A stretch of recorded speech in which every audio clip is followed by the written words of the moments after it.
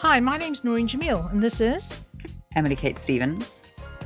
Both of us have been diagnosed with long COVID. And we've created this podcast dedicated to the condition. Welcome to the Long COVID Sessions. So, Emily. Hi. My dear, how was your week? Well, I actually had a good run of 10 days where I felt vaguely normal. I felt okay. And then I had a big crash. But that was the longest period of feeling okay that I've had, literally since March. So it's bittersweet, isn't it? Yeah, it is. It's bittersweet. But I'm okay. Do you have a thing with temperature? I'm so cold all the time. I've never needed to wear so many clothes, and I'm just absolutely freezing the entire time. Well, the last 2 days I've been really cold, but it has been really cold. But at night, my limbs are burning. Really? And I can't sleep. Yeah. Restless legs, burning hands and feet. And I just haven't been able to sleep for a good 2-3 weeks now. And how are your other symptoms? Like, how's your heart feeling? I'm quite breathless, but I actually think it's my asthma this time because I've been taking my inhaler and it's been helping. Do they correlate? Are they connected? Because I definitely, when I feel like the inflammation going through my body with the long COVID, I definitely then get the inflammation in my eczema as well. So it coincides with the symptom flare-ups. Does it with the asthma? Could be, but I tend to find the cold really sets my asthma off. And I don't get the typical wheezing all the time. I get quite a tight chest. Yeah. But I've had chest pain, which has been long COVID. And it's funny because you have this pain, and it's obviously not good because no pain is good, but it's your heart, and you know it's your heart, but you know there's nothing anyone can give you. You know there's no point going to see a doctor. So you just kind of ride it out. Yeah. I mean, what a horrible position to be in. Yeah, it really is, isn't it? You just, okay, well, I just have to live with it. Yeah. It's not fun. 10 days of good health is awesome. Yeah, just rolling with it. Just got to take the good days and the bad. My dizziness has come back this week. I haven't had it for a few months. And I assume it's POTS. So because we read a lot and talk a lot to people, I read somewhere that you drink a lot of water and you clench your buttocks. Yeah, I love this advice. You actually sent me this advice by text when I was actually seeing stars. I've got my dizziness back as well. But actually that dizziness where you see stars, I don't know what it is, the little pricks of light. Yeah. I couldn't quite focus on clenching my buttocks and drinking lots of water whilst I was actually seeing the stars. I tell you what though, this year, the fairy lights are doing my head in. They make me feel extra nauseous and dizzy. Yeah. Is that a weird light sensitivity? Yeah, and I didn't have it. I haven't had it all year. And I've got it now. Anyway, so this week we spoke to a really charismatic man. I know we say that a lot. We only find charismatic people to talk to. I think that's the thing. That's true. So this week we spoke to Dr. Tomer Bronstein, who's the head of research at Bonus Bio Group, which is based in Haifa in Israel. And they're working on a really interesting drug or new tech cellular therapy. Yeah, cell technology, isn't it? Called Mesencure. It does have a lot of COVID applications and could possibly help people not get long COVID in the future. But just really fascinating to talk to about this new type of medicine that aims to cure rather than manage. And I think that's the thing with the various people that we're speaking to with the sort of technology that's coming out, that it is, rather than Band-Aid medicine, people are trying to develop things that potentially cure us. Why don't you tell us about your company and this new wonder drug that you're trialing? So Bonus is primarily a tissue engineering and cell therapy company, a biotech company that aims to leverage science and technologies from the life sciences, from the biological sciences, to treat conditions, but not only to treat them, but really to cure them. You know, in medicine, up until recently, the goal was to manage, not to cure. This is one of the, when I teach students, there's something that's called the broken business model of the pharma industry. And one of the main breaks of this model is the fact that there is an unfulfilled promise from the pharma and science to the community, to the society. And this promise was made somewhere in the late 60s. It started with cancer, and it started with the presumptuous ideas that you can cure cancer, and then you can cure HIV, and then you can cure almost anything if you put enough money and enough effort into that. And we know today that in most cases, you cannot cure anything. At best, you can manage situations.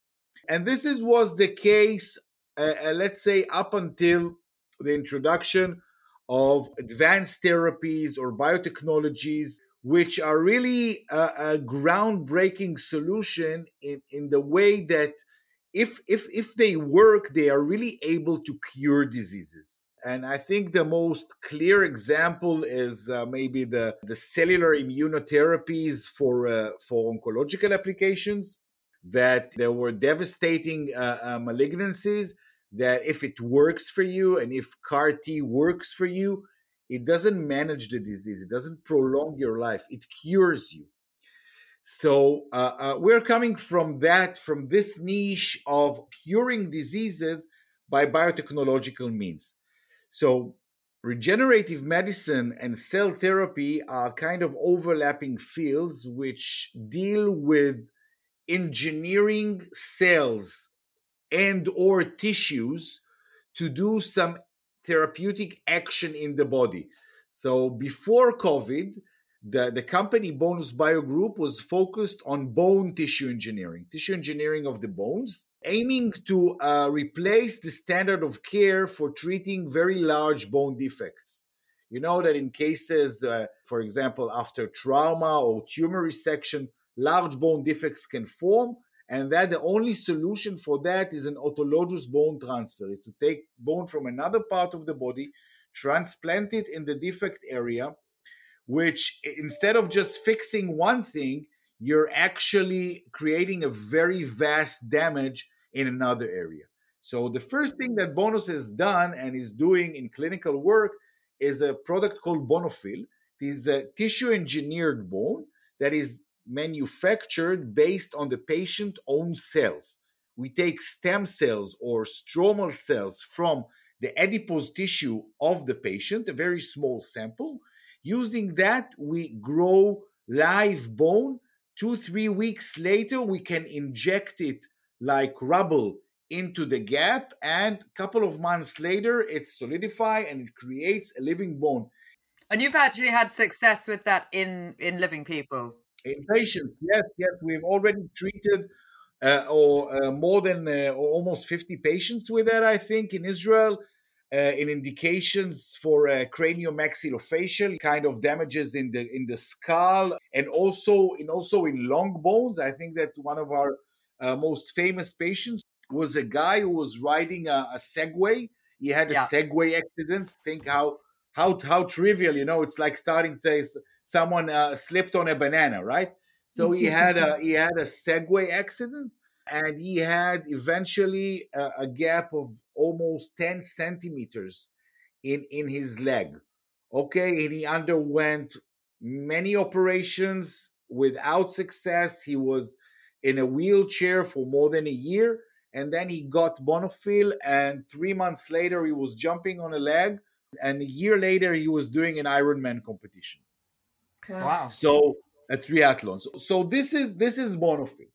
Now, when COVID started, we already knew, and not only us, we knew that the cells that we are using to produce the bone, these are called mesenchymal cells. We knew that these cells also have immunomodulatory capability, meaning the ability to modulate and control the immune system. Now, why is that? Because these cells in the body, they function as what we call ambulatory cells, from the word ambulance, right? wherever there is a trauma, a tissue degeneration, inflammation, whatever, they come there and they support the regenerative process. They support the regeneration of the tissue, first of all, by lowering the inflammation, and then by supporting the rebuilding and the regeneration of blood vessels, of epithelial tissues, and other tissues. Now, we knew that, and now instead of taking these cells from the patient like we do in Bonofil, like we do in tissue engineering, we take the cells from a healthy donor, okay? Out of various reasons. First of all, you don't want, of course, to bother the patient in the COVID ward, and practically you cannot obtain a sample from him. But more importantly, in cell therapy, and this is called allogeneic cell therapy, as opposed to autologous cell therapy, okay?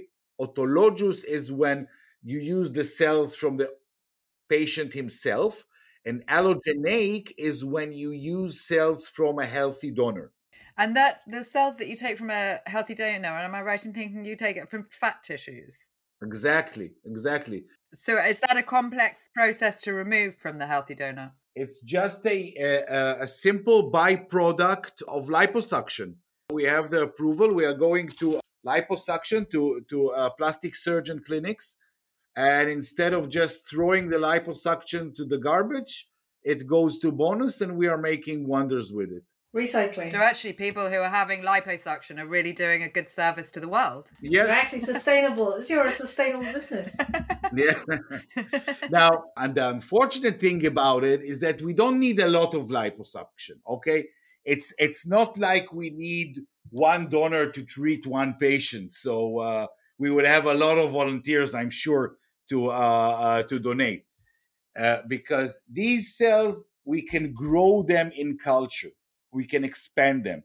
So in fact, from a single donor, we can obtain enough doses of Mesencure to treat tens of thousands of COVID-19 patients. So the donor here is not a limiting factor, which is very important when you are dealing with cell therapies, because usually in cell therapies, in tissue, in organ transplantation, you surely understand the limit or the limitation is always the donor. Is this universal then?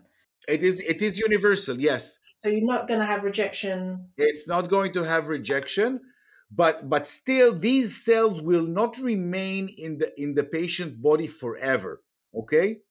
They will remain there for up to 2 or 3 days. They will perform what they're supposed to do, and then they will be removed, which is something that is advisable and preferable, because these are not your cells. We do not want them to stay there forever. When we are trying to replace a tissue or a bone tissue, we want your cells to remain in your body and continue building this bone from now until eternity, if possible. So can you explain that, how you put the cells in and then remove them? It's the body that's removing them. Is it the body sheds them? It's a natural clearance process, okay? Still, the body can identifies them to a certain level as foreign, okay? It's not like you would have a blood transfusion from a mismatched donor, then you will get a very acute rejection, okay? But still, there is a light rejection. This light rejection allows the cells to perform, but still clears them after 2 or 3 days, which is ideal for us, for our goal. Now, what we do is that we take these cells, and before we inject them back into the patient, into the severe COVID patient, we educate them or professionalize them, meaning that we expose them to a combination of conditions that kind of mimics what these cells will encounter in the patient, in the lungs, under the environment, in the environment of ARDS, in the cytokine storm, etc. So these cells, when I inject them, they are much more potent and more responsive than, let's call them, regular mesenchymal cells. Then I take these cells. These cells are kept in a bank and manufactured here, like in a bakery, and then they are delivered to hospitals, and then they are brought there to treat severe COVID-19 patients. And why severe? Because in these patients, the underlying cause of the disease or what controls the prognosis is the inflammation. Okay? Mesencure treats the inflammation. It doesn't treat the virus. So it doesn't care. It's completely agnostic about the virus. So it doesn't care if it's an Omicron variant that you got infected with, or a Delta, or whatever letter of the Greek alphabet. It treats the inflammation. The virus can still be active in the system at that point, but what you're treating is the effect of the virus. Yes, the virus can still be active. In fact, you probably know that the second stage of the COVID disease is the stage in which the viral load doesn't really matter. It's the stage in which already the poor patient has developed a cytokine storm and pneumonia, and patients get discharged from the hospital even if they still have COVID, but the doctors don't treat the COVID. They treat the pneumonia, and they don't treat. They try treating the pneumonia and the cytokines. They manage, yeah. So once these cells are infused intravenously, they flow with the blood naturally. Very quickly, they reach the lungs, because the lungs are like a blood. The lungs are one of the major blood filtering organs of the body. And they reach the lungs and they start sensing the inflammation. And when they sense the inflammation, they start doing what they know how to do best, which is to control this inflammation. And I always say, sending in a cell as opposed to sending a drug, right? You can send a single drug, like a steroidal drug or something like that.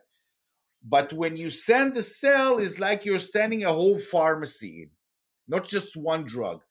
And more important, it's also a pharmacist, not only a pharmacy, because this cell can sense the environment and can then respond according to what it feels.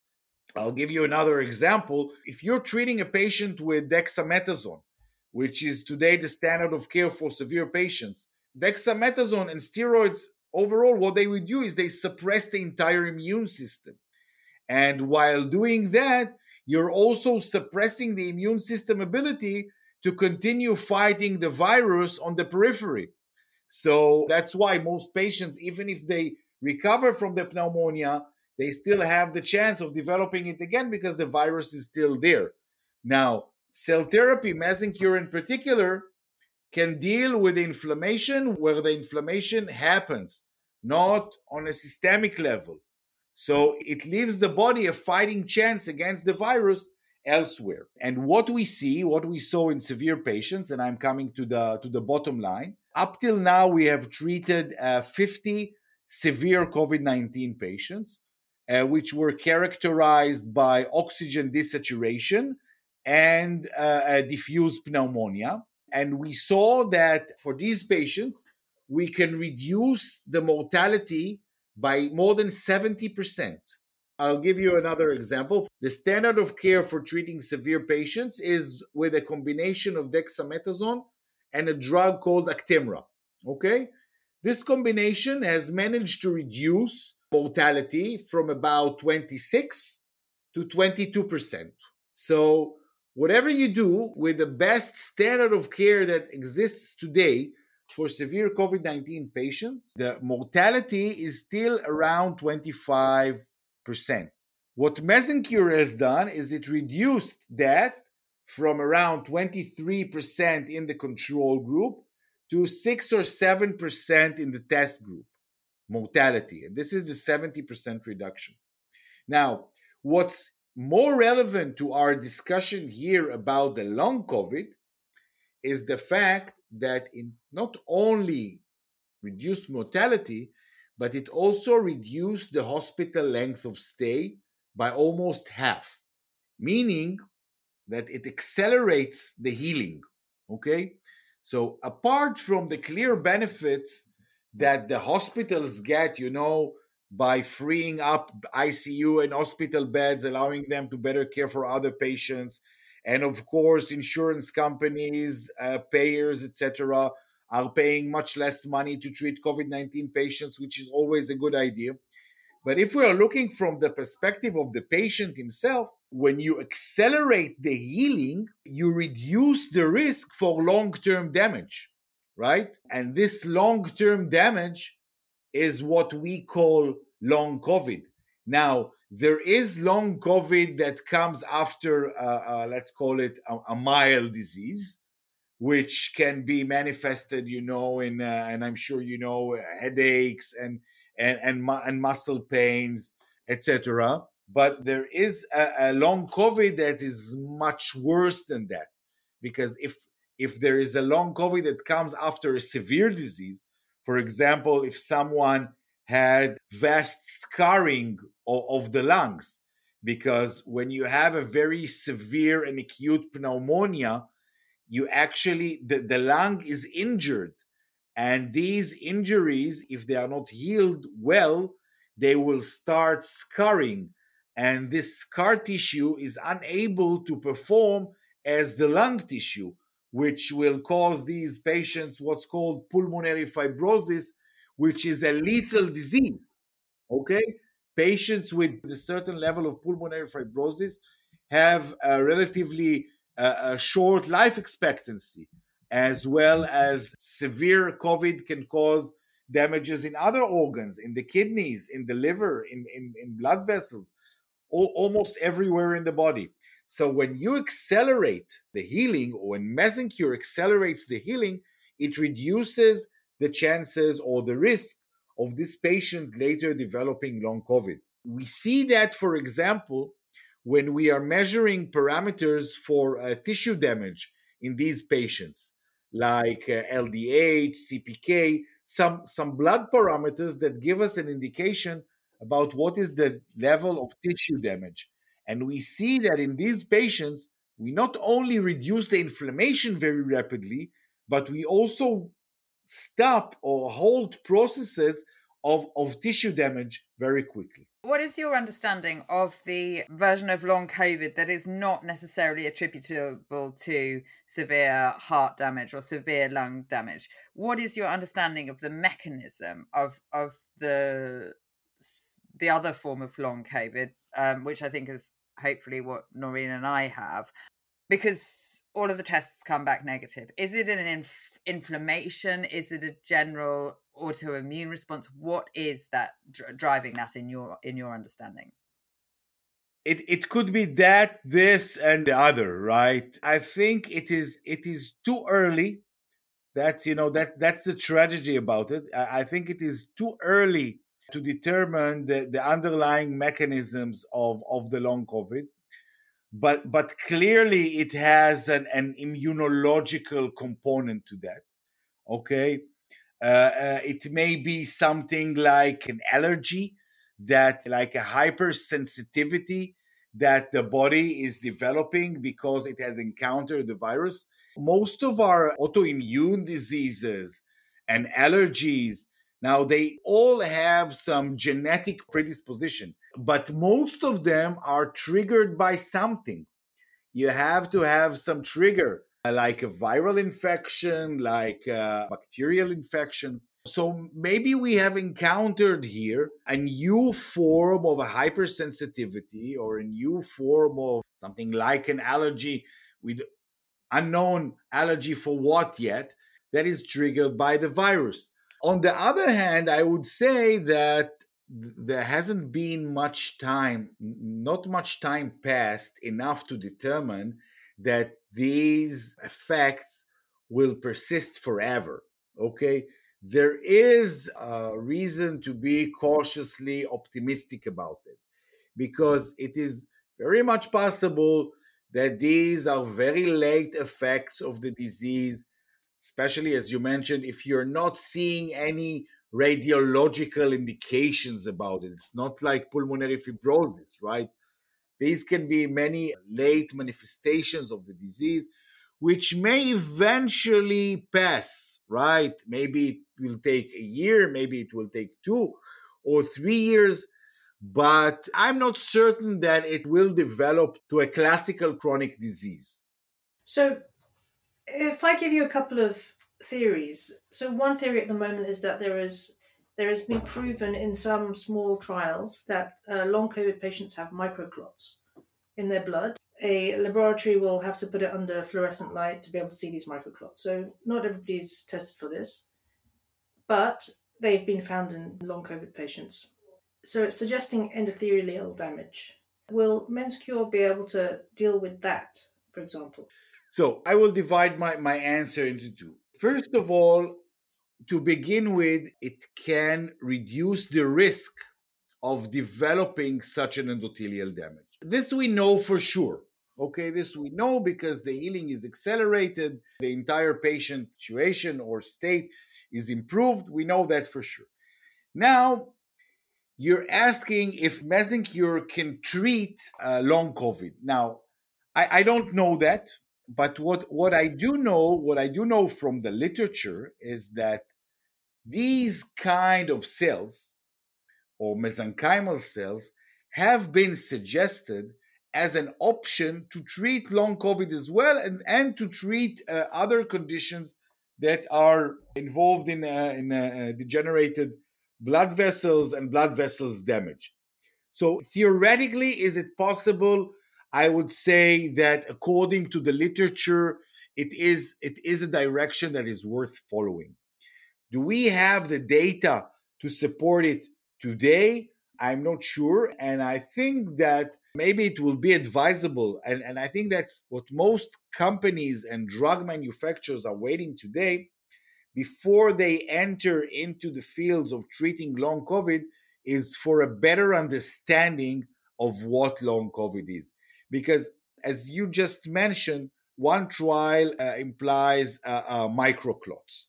Now, are these microclots the reason or the consequence of long COVID? Yeah.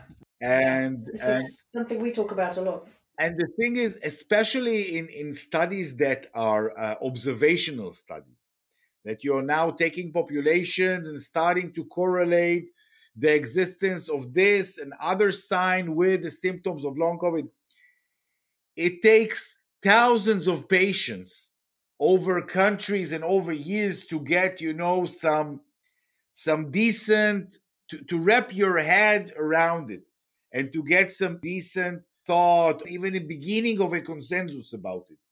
So I think that most companies today are still waiting for the smoke to clear before they can start addressing the situation of the long COVID. So do you think that we'd need to have that sort of body of evidence before we could even talk about entering trials with something like the Mesencure for long COVID patients? Like in every aspect in life, there will be those who will be quick to jump into the market or into clinical trials with drugs and clinical trials. We saw it very, I would say, nicely at the beginning of the pandemic, when everyone tried everything from hydroxychloroquine. Someone even suggested bleach, right? A president of a certain country. So I guess that there will be those who will start entering clinical trials with certain drugs, but like everything, there is a funnel, right? A lot of debris and a lot of irrelevant things get discarded in this funnel, and eventually, what comes out is what's most effective and what can actually work. But Tomo, here we have Emily, for example. I'm slightly a few months behind her, but she's almost at a 2-year mark of suffering with long COVID. I would suggest that if your cells can help prevent long-term damage, because it's 1 in 7, those are the statistics that go on to develop long COVID from a mild disease. Yeah, from mild. Yes. Not just from a severe coronavirus experience, that why don't we give, as soon as everybody gets COVID, we give people these cells and prevent them from suffering for 2 or 3 years. I mean, is that a possibility? And how much would it cost? I perfectly understand your question. And let's say if I was representing here a pharmaceutical company which is selling hydroxychloroquine for the last 200 years, starting with the British officers in India, which used to take it with the tonic in order to prevent malaria. Okay, so if I was in that business, and so I would say, okay, why not? But cell therapies, with all the body of evidence that cell therapies are very, very safe, right? It's very, very safe, but still, it's an advanced therapy. It's a new therapy. I think that me, as not even a pharma professional, but as a scientist, I would want to know or to understand, or even to have a beginning of an understanding as to why my drug is supposed to work or how it can benefit the patient. If I get a beginning of this understanding and I'm able to convince at least myself, so I can move on with it. I think another thing is that I don't think that today there are animal models for long COVID. There are hardly any animal models for COVID, right? I'm one. Yes, but we're talking about other kinds of animals. I understand. Other kinds of. Sometimes doing experiments in human is easier, but still we're talking about different kinds.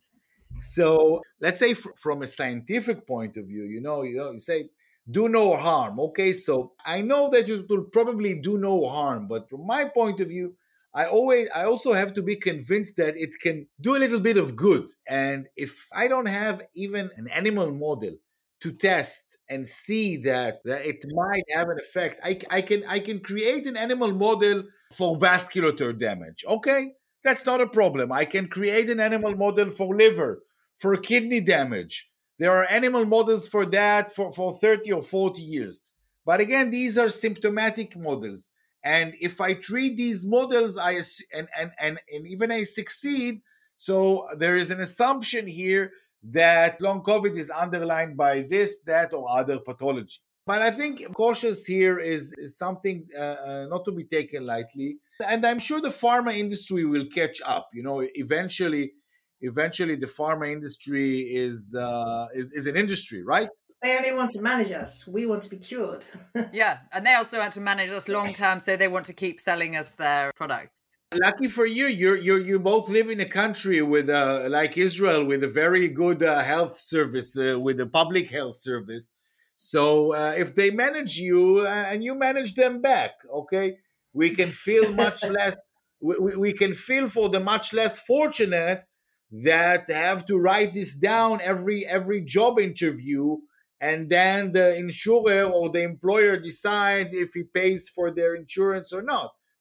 But you're certainly right, and I think that in the future, I don't think it will be a very, very far future. I think it's a couple of years ahead. We will start seeing applications of cell therapies, and in particular, I think mesenchymal cell therapies in long COVID. It's not something that we are doing today. It's not something that we plan to do in the near future, but it is something that I think, from my understanding of the field, it is something that the field is focusing towards. So I was quite excited when I was reading something about the mesenchyme, which says it attenuates hyperinflammatory response and activates immune cells. From the way that I feel about my illness, this to me seems like gold. And then you're telling me that it's a IV that the body then sheds. Where's the downside here for me? Why would I not have that straight away? Why would it not be a human trial for that? It's a very difficult question, We can do a PCR test and be on the next flight. I'm not sure. You'll have to wait a week, because now they closed everything because of the Omicron, and now they're reopening it. I mean, are there bad side effects? Are there? The downside is that we do not have enough information. the whole pharma business, and especially the biopharma business, is about managing risks. And when I say that mesenchymal cells are safe, and when I say that this treatment has been administered to tens of thousands of patients worldwide for various reasons, you always have to consider that against the condition that it aims to treat. Okay? Yeah. And what you're testing it in. Yes, you cannot talk about safety without talking about the fact that you're treating someone with that today. With Mesenchyr, we're treating someone that has a 25% of dying. Okay? So let's assume that the risk is minuscule. Okay? Now, the risk is minuscule compared to 25% mortality is negligible. But even a negligible, in calculus, you learn that when you divide 0 by 0, it's a very complicated equation, right? So you divide zero risk by, I don't know, close to zero probability of having an effect, you don't know exactly what you get. I would advise cautious about it. Still. I was reading in Haaretz a couple of days ago that there's a long COVID clinic in the Schneider Children's Medical Center in Petach Tikva. Yeah. Yes. And they say they're dealing with 150 kids. So these are children who possibly could have a lifetime of chronic disease. Maybe you should talk to your friends there. See if you can help some of these children. So I'm not entirely certain that the long COVID in children is exactly the long COVID in grown-ups. But still, again, I would say that it's a bit too early to determine if these children will unfortunately suffer chronic diseases for years. We're just pushing you here, by the way. From what I know about cell therapies, if you didn't treat the disease like in the first month or 2 or 3 months, then treating it after a year or 2 or 3 years doesn't really make a difference. It can either work or not work. Right? I'm not saying if it will or will not work, but I'm saying that if it works after a year, it will probably work after 3 years. And if it won't work after 3 years, it won't work after 1 year. Which is why I said you should give it to everybody who gets COVID. I think we are not there. Look, COVID is here for us, is here to stay for a long while. We're hopeful that we are getting rid of that. I always tell people that it took, for the influenza, it took about, I think, 30 or 40 years since influenza vaccines were introduced until influenza became a real endemic disease, because influenza was also a pandemic. You had pandemic flares of influenza in the United States, even in the late 60s or in the late 70s, I think. This was the last one, and vaccines were introduced somewhere in the 30s or in the 40s. So who's to tell that we are not all today living in the long influenza effects, right?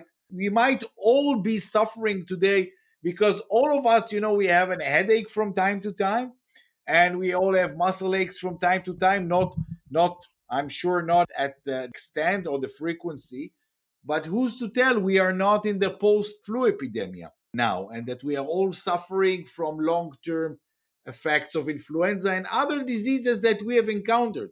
So maybe you can consider yourselves lucky because you are more evolved human beings now. You are better prepared for the future, right? We do actually often talk about how lucky we are. So going back to one of your points just then, you have looked at Mesenchyr in acute patients with severe lung damage, and you can see that that lung damage is repaired.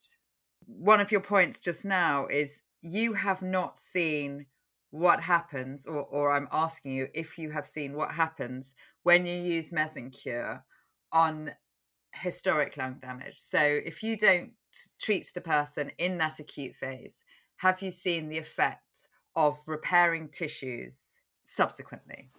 No, we haven't tested it yet, and I'm saying yet, but there is a good, let's say, rationale behind at least testing the effect of mesenchymal and mesenchymal in general on what's called a pulmonary fibrosis, on lungs that the damage, because the after the patient is discharged from the hospital, is left with actually scars, real scars in the lungs, and we all know, if we are cut on the hand and we get a scar, so we can see that the scar tissue is not the same as the original tissue, and the same applies in the heart.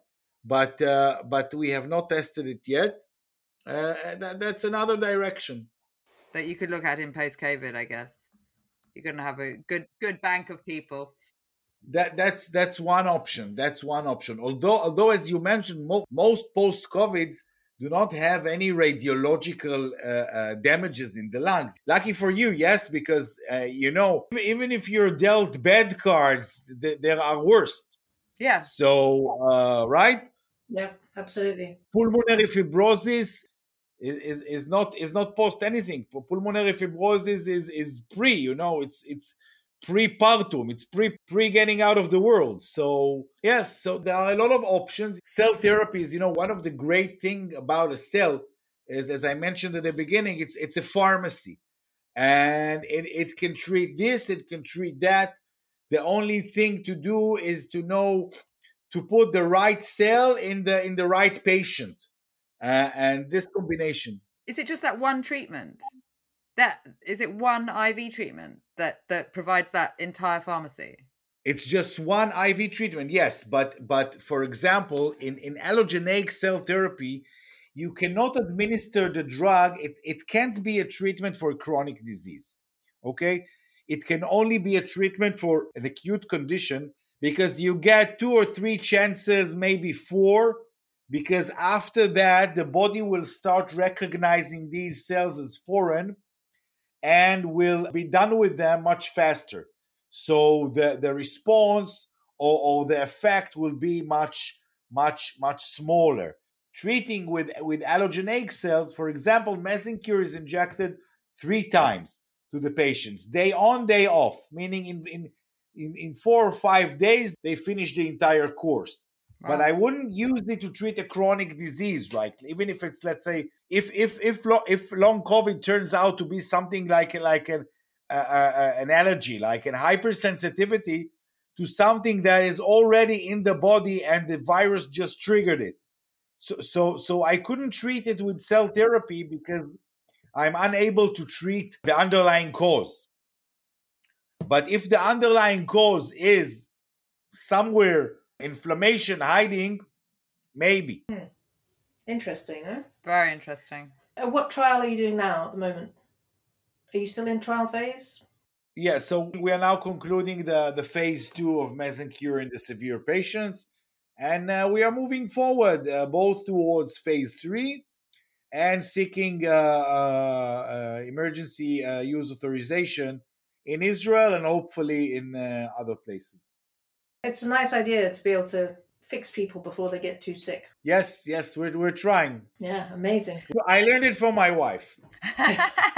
And are you looking at trials of mesenchymal for treating other diseases as well, or is it something specifically that you developed for COVID? It's a possibility. I cannot really expand on that. It's top secret. The downside is that Bonus is a public company, and everything I say should be very strictly measured.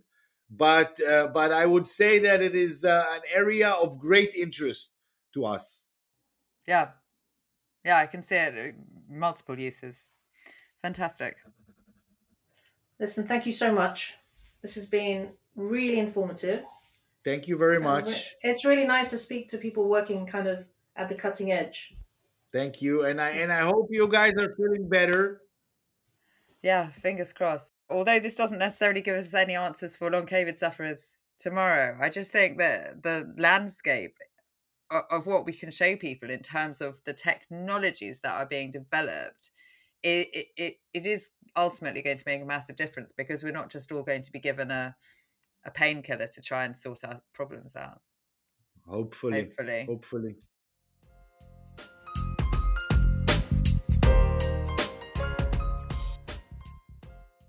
Again, it's one of those weird things where we seem to know more about long COVID than some doctors. In our not post-hospitalised version of it. But there are people who do have long COVID who suffered because of an acute COVID infection, and those people should also be within our group, I think.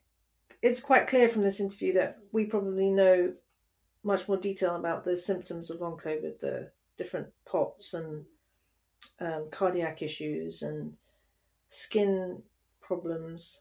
And the heart issues and things that are not necessarily caused by the scarring of a very severe acute phase, but it is nonetheless massively debilitating for people to live through. But the brilliant thing is that if this drug proves to be as successful as some of his study group, that it might stop people getting long COVID in the future.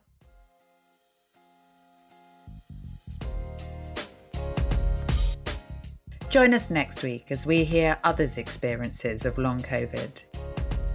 Share your stories and questions at tlcsessions.net. Follow us on Twitter and Instagram for the latest updates. And if you found this interesting, please do subscribe.